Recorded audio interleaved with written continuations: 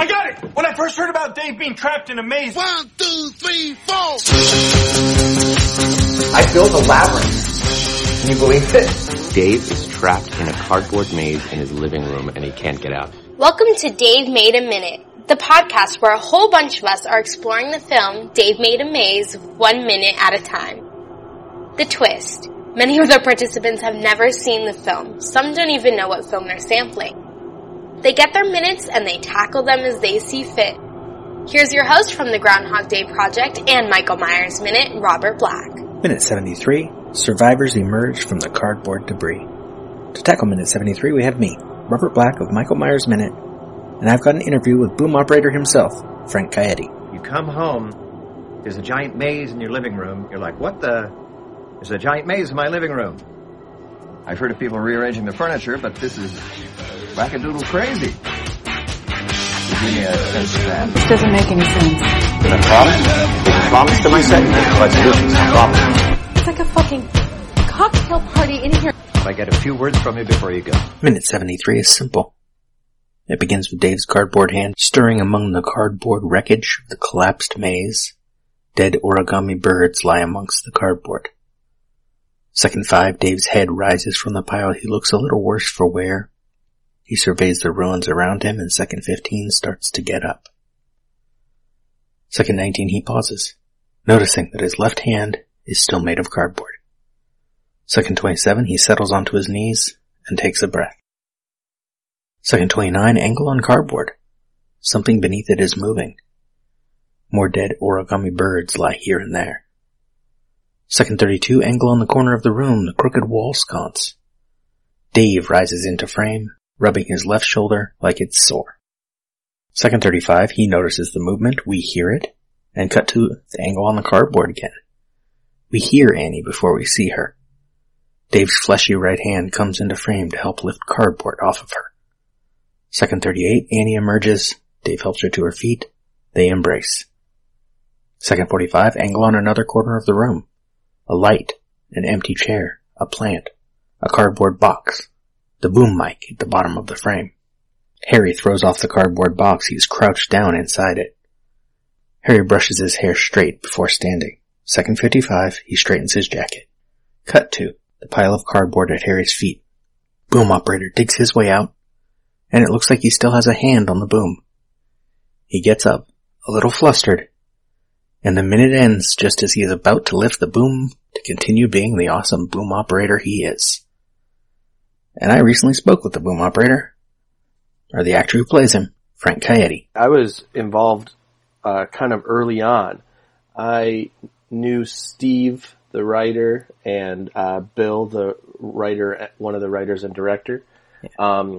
I was their instructor at the Second City in Hollywood. And they approached me about it years before it ever came together. I read the script. I thought it was really interesting and fun. And then, as sometimes independent films do, it was a couple years later. And then they said, "This is happening. Are you available?" And I had a few things that I had to switch around, but we made it work. And I'm so glad to have been a part of it. Nice. And let's just say it. Everyone who's been participating in this podcast has loved your character. Oh, that's nice. That's great to hear. Because, you don't say anything, right? I have a couple lines. About the sound. Something about the sound, and then I get lost for a moment, and my character doesn't want to talk about it. Yeah, that's right. But, everyone, they're always he's very expressive. He's a consummate professional, keeping that mic up at all times. I think you put it down once. Yeah, I have a newfound respect for boom operators, actually. And it was so fun. I mean, Bill talked to Scott and I, who is the cameraman, as kind of being a silent duo, but a lot of physicality and expression, but we're technically doing our job. Right. And James's character, Harry, was obviously the leader of the crew and somewhat demanding. So we kind of knew our place, But we had some really fun, wonderful moments that Bill would give us, and he gave us a lot of leeway when we were rolling to react and that sort of stuff. It was a total treat, and to be a part of it as that person, but also we're kind of experiencing the maze for our job, but also experiencing the maze because we're in it, and so that was really fun to do. So what was his direction for your character? He was he was very trusting. Bill was a great collaborator, and there were times where it was, I had pretty much a green light, like, what do you think is good here? What are your choices? Let's roll on rehearsal or something like that. But also, specific things, like he was very good because we shot some of it out of order. So setting us up with, where we were, and what we were coming from and that sort of stuff. So like, actually, I believe me coming out of the rubble was my first day shooting. Huh. Oh yeah, it's the apartment, so they'd have to film it early. Yeah, so they shot the apartment and then tore it down. So they shot everything in the apartment first. So it wasn't the first thing that I shot, but it was the first day that we shot. Nice. He was really collaborative, and because there was stuff for us, Scott and I in particular, that wasn't really on the page. So we got to find it, and he would give us feedback on our choices, and was always very collaborative. It was super fun. Like when they're quoting Raging Bull, you two were in the background having your own time. Yeah. A lot of it, I mean, to be completely honest, was just Scott and I trying to make each other laugh, I've known Scott, as well, is a student that, I have such great respect for. All of the gentlemen that I met through the Second City are, just really excellent people and excellent performers and creative minds. So part of it was just Scott and I messing around. Not trying to ruin a take, of course, but just like messing around as the people, there in the background. But, I figure we may as well be acting. We're in view. Yeah. Now, I have a couple behind the scenes questions for you specifically, but one about the movie. What do you think happened to Boom Operator when he got lost? That's a great question, and I have thought about this. I think he went back to the vagina. Yeah. I think, I would jokingly say to people that, like, the way Dave's hand was turning into cardboard, that my junk was turning into cardboard. He went back. He was thoroughly enamored, and hence the reason for his embarrassment. Yeah, he doesn't want to talk about it. Yeah, I don't want to tell you guys what I tried to do, and yeah, I that's my theory. We never obviously got further into it, but that was the story that was playing in my head. Yeah, I suggested that as much, and Bill didn't seem to think that's what happened. I'm like, come on. That's so funny. But Bill was also, he was doing other things, but when we were sitting on set, I was saying like, oh yeah, I went back and fucked that vagina. There were a fair amount of bits like, that we would do before we would roll. There's still bits that I will tweet the rest of the cast anytime the song Too Shy by Kajagoogoo comes on. There was a time we were waiting for a setup, and it's small independent, so of course we're all, it wasn't a luxury setup for us to chill out in a green room or trailers or anything. So we're all just in this small room just kind of waiting, and we were playing music, and that song came on, and we all just enjoyed it and laughed and had fun dancing. And so anytime I hear that song, I immediately tweet to the gang, guys, Too Shy by Kajagoogoo is on Sirius New Wave 33 right now. Speaking of songs, was Dookie Stain your best work on this film? Oh, how have you learned about Dookie Stain? Scott Narver told me about it. I don't even, that's hilarious. I don't exactly remember the derivation of Dookie Stain other than just another on-set bit. He said someone had mustard on their shirt. Oh, that's right. That's true. Yeah. And so I turned it into poop. That seems, that's probably the progression of that. That's so funny. Oh, Scott, he makes me laugh, that guy. Yeah, I don't exactly know how it came about other than just messing around. There was lots of bits. So messing around, keeping each other loose. Obviously there's a lot of waiting, and,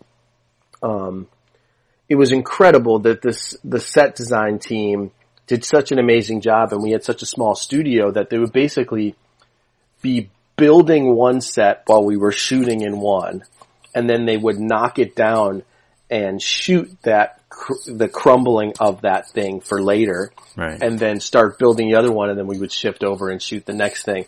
So there were times where we were waiting literally on the set being built. So, and there was, of course, cardboard everywhere, and those folks worked harder than anybody, and I think it was a huge part of why the film is so fun and interesting and different. Yeah. And those folks should be recognized. So there was, I guess, in the waiting, just messing around.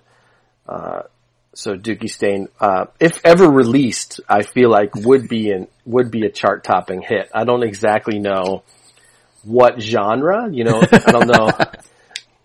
It could be, I guess, a adult contemporary or 70s soul, somewhere in there. I don't know if 70s soul plays very well on the radio anymore. I don't think there's any soul stations anymore. I know, there really isn't. Another behind the scenes one. Where's the weirdest place you found a bread roll? That I don't remember. That's such a great question. I don't recall. I'm trying to think if I'm sorry to say I do not remember.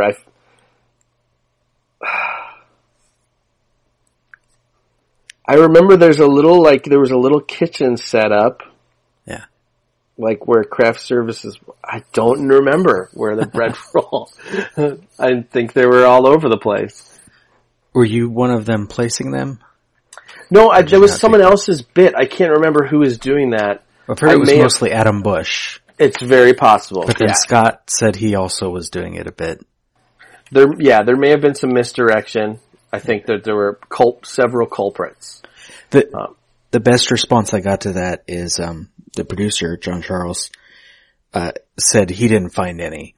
But then I hear from Scott Narver that he was one of their main targets. Oh yeah, I think... I'm like, it's like he just didn't want to admit it. I believe that's very true. I think John was... Man, that dude worked so hard, and he was such a trooper. He did so much and so many different things and was just so game to make it happen and determined. So therefore, the level of stress was probably higher than most. Yeah. Therefore, making him a very easy target. You can't, if you show any vulnerability or weakness, people will prey upon that, and they absolutely did. So what other songs did you write on set? I'm trying to think. There was a bit about, it was the blood was referred to as gore and viscera, which was like this red kind of confetti and like paper. And, I don't remember, this isn't a song, but, I created a commercial for a television, like, attorney at law, like, hello, I'm Harold Gore, and I'm Ira Viscera. Have you been in an accident? So, like, I would go around being Harold Gore and Ira Viscera, trying to make sure that you're getting your money's worth if you've ever been injured in an accident. There were lots of songs. I'm trying to think. Dookie Stain was definitely a prevalent one. You know, when something as beautiful as Dookie Stain happens, it sort of erases everything else. It's the stairway to heaven of independent film set songs. Yeah, Scott, I think it was the only one he talked about specifically, and he started singing it out of nowhere. Oh yeah, Like, Dookie Stain. Yeah. I remember all the words. Dookie Stain on your lips. Yeah. It's a beautiful song. It's kind of inspired a little bit, you know, by Cameo, I think. For the kids who would know who Cameo is. We'll teach them. Yeah. Hey, you gotta know the classics. Cut to an insert of me explaining what Cameo is. Yeah. Oh, absolutely have to. So yeah, we include a link to some of their jams. Cameo is a funk soul band formed in 1974 as the New York City Players. They changed their name to Cameo to avoid being confused with the Ohio Players. Among their most famous songs are Word Up, Candy, and She's Strange. It was a really fun set. I would say that. I'm sorry, it's been a bit, so, remembering some of those things, but I have nothing but fond memories of it. Everyone was so fun and, cool. Yeah, you weren't involved in any of the post-production scenes filmed later, right? So you were done years ago. I was. Yeah. So I think if my memory serves, I think we shot in May of 2015. Yeah. So it's been, you know, a while. And it was really fun to see the film, and I had not seen the film in its entirety. Bill used to send me little sequences to look at, and it was real fun to see that, but I had never seen it in its entirety, and I was so pleased. It was just a really fun project to be a part of, and anytime you do something like this, you never really know, because there's so many people working on it, and so many things can go wrong or go right, and I was really pleased, and it connects with people. It's fun to see how people really connect to the story and to the genre. It's cool to see it living with more depth and beyond just this really creative concept. Yeah, I first saw it. We're recording on the 26th right now. I saw it 1 year ago today for the first time. Oh, cool. And proceeded to write about it for 7 days in my blog, which got Bill's attention. And then now I've done this podcast. Wow. And so. That's cool. Well, thank you for thank you for being so interested in it. It's a really fun project to have been a part of. That's good. And yeah, that's like what everyone has said, even when not being recorded. Oh, good. Yeah. I think so. I mean, obviously there's a lot that goes in, and it certainly is work for people. I did not work very hard. I know others worked very hard, you know. How was the origami room for you? Oh, that was so fun. Okay. That's the one that everyone says is like the hardest. Like Bill said, it was like being in the shit, like you're military, and it was the hard shoot. Yeah, and he actually, I recall him describing that, like, it felt, you know, like we were in one of those, you know, a film like Platoon or something like that. Like, you could hear CCR playing, in your head. It was so fun. It was not particularly comfortable, but that's part of it. You know, you use it, I suppose. But that was a very complicated room just because the amount of stuff in there as well. And we couldn't get in there until we had to shoot. And like, once we were in, like, we had to do it, knock it out. And you had a big acting performance in that scene too, because you get to attack the bird. Yeah. I forget how that came about, but I remember saying something to Bill like, can I try to kill the bird? Like, and I also thought it was just really funny, this person that you have not really heard from the entire film, just like this barbaric yelp. Yeah. I thought it was fun to just, do that. But and also the larger, Swan, was between Scott and I. And if there's anybody in this film that I loved, it was Scott. And so I assumed that like we have this deep friendship, and so I don't want my friend to get messed with by this thing. So Nice. do what I got to do. Did you assume they work together a lot? They've been Harry's crew for a while. Yeah, I think so. I think that like they're a team for sure. Like those guys, they work together as much as they possibly can. And probably not the best at what they do. But still, I think boom operator's pretty good. Oh, I appreciate that. Thank you. Cameraman does put his camera down a lot. That's funny. Got heavy. Yeah, those were working equipment, so it's not like they're light. Yeah, it really was not.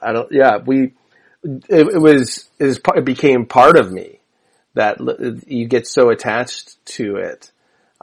It's such an interesting thing. Like I couldn't even, it felt like it was almost part of the costume. Yeah.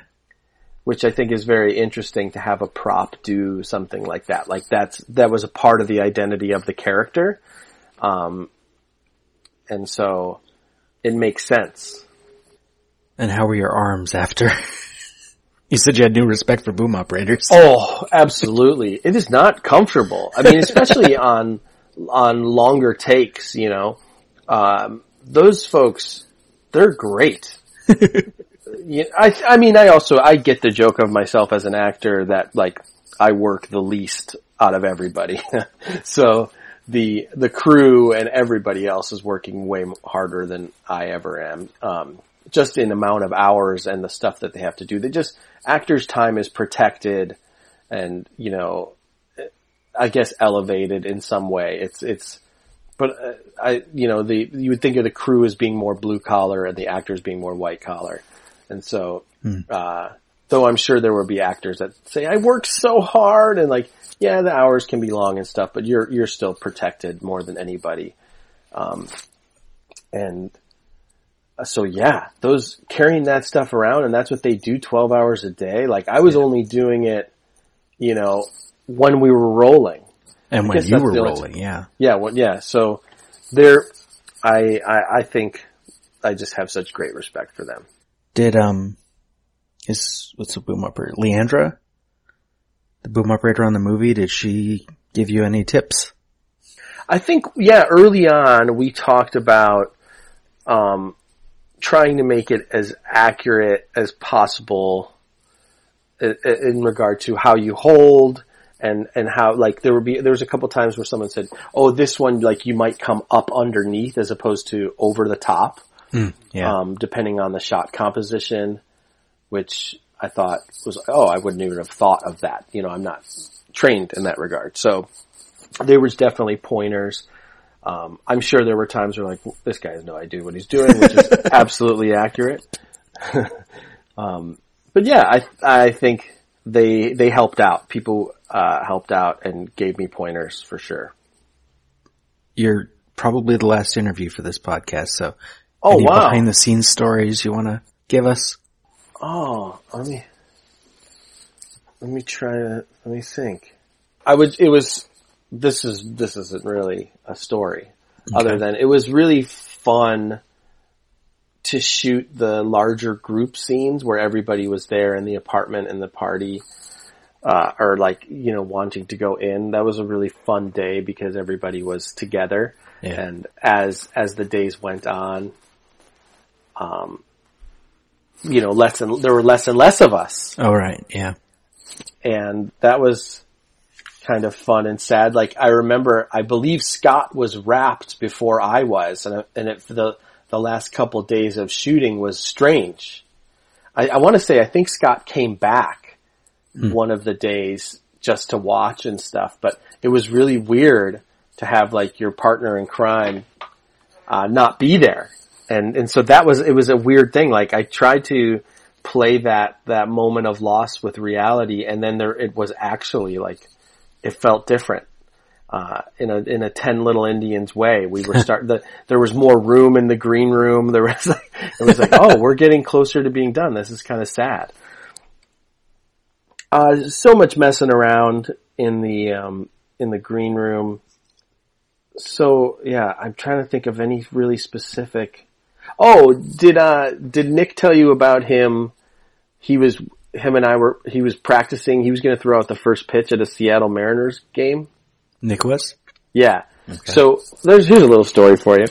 So Nick is from Seattle and a big Mariners fan, and he was, I think it was like sometime in a few weeks after we were wrapping, that he knew he was going to throw out the first pitch at a Seattle Mariners game. He was super excited, but he didn't want to look like an idiot, so he practiced. And so him and I would go outside of the studio and play catch a lot.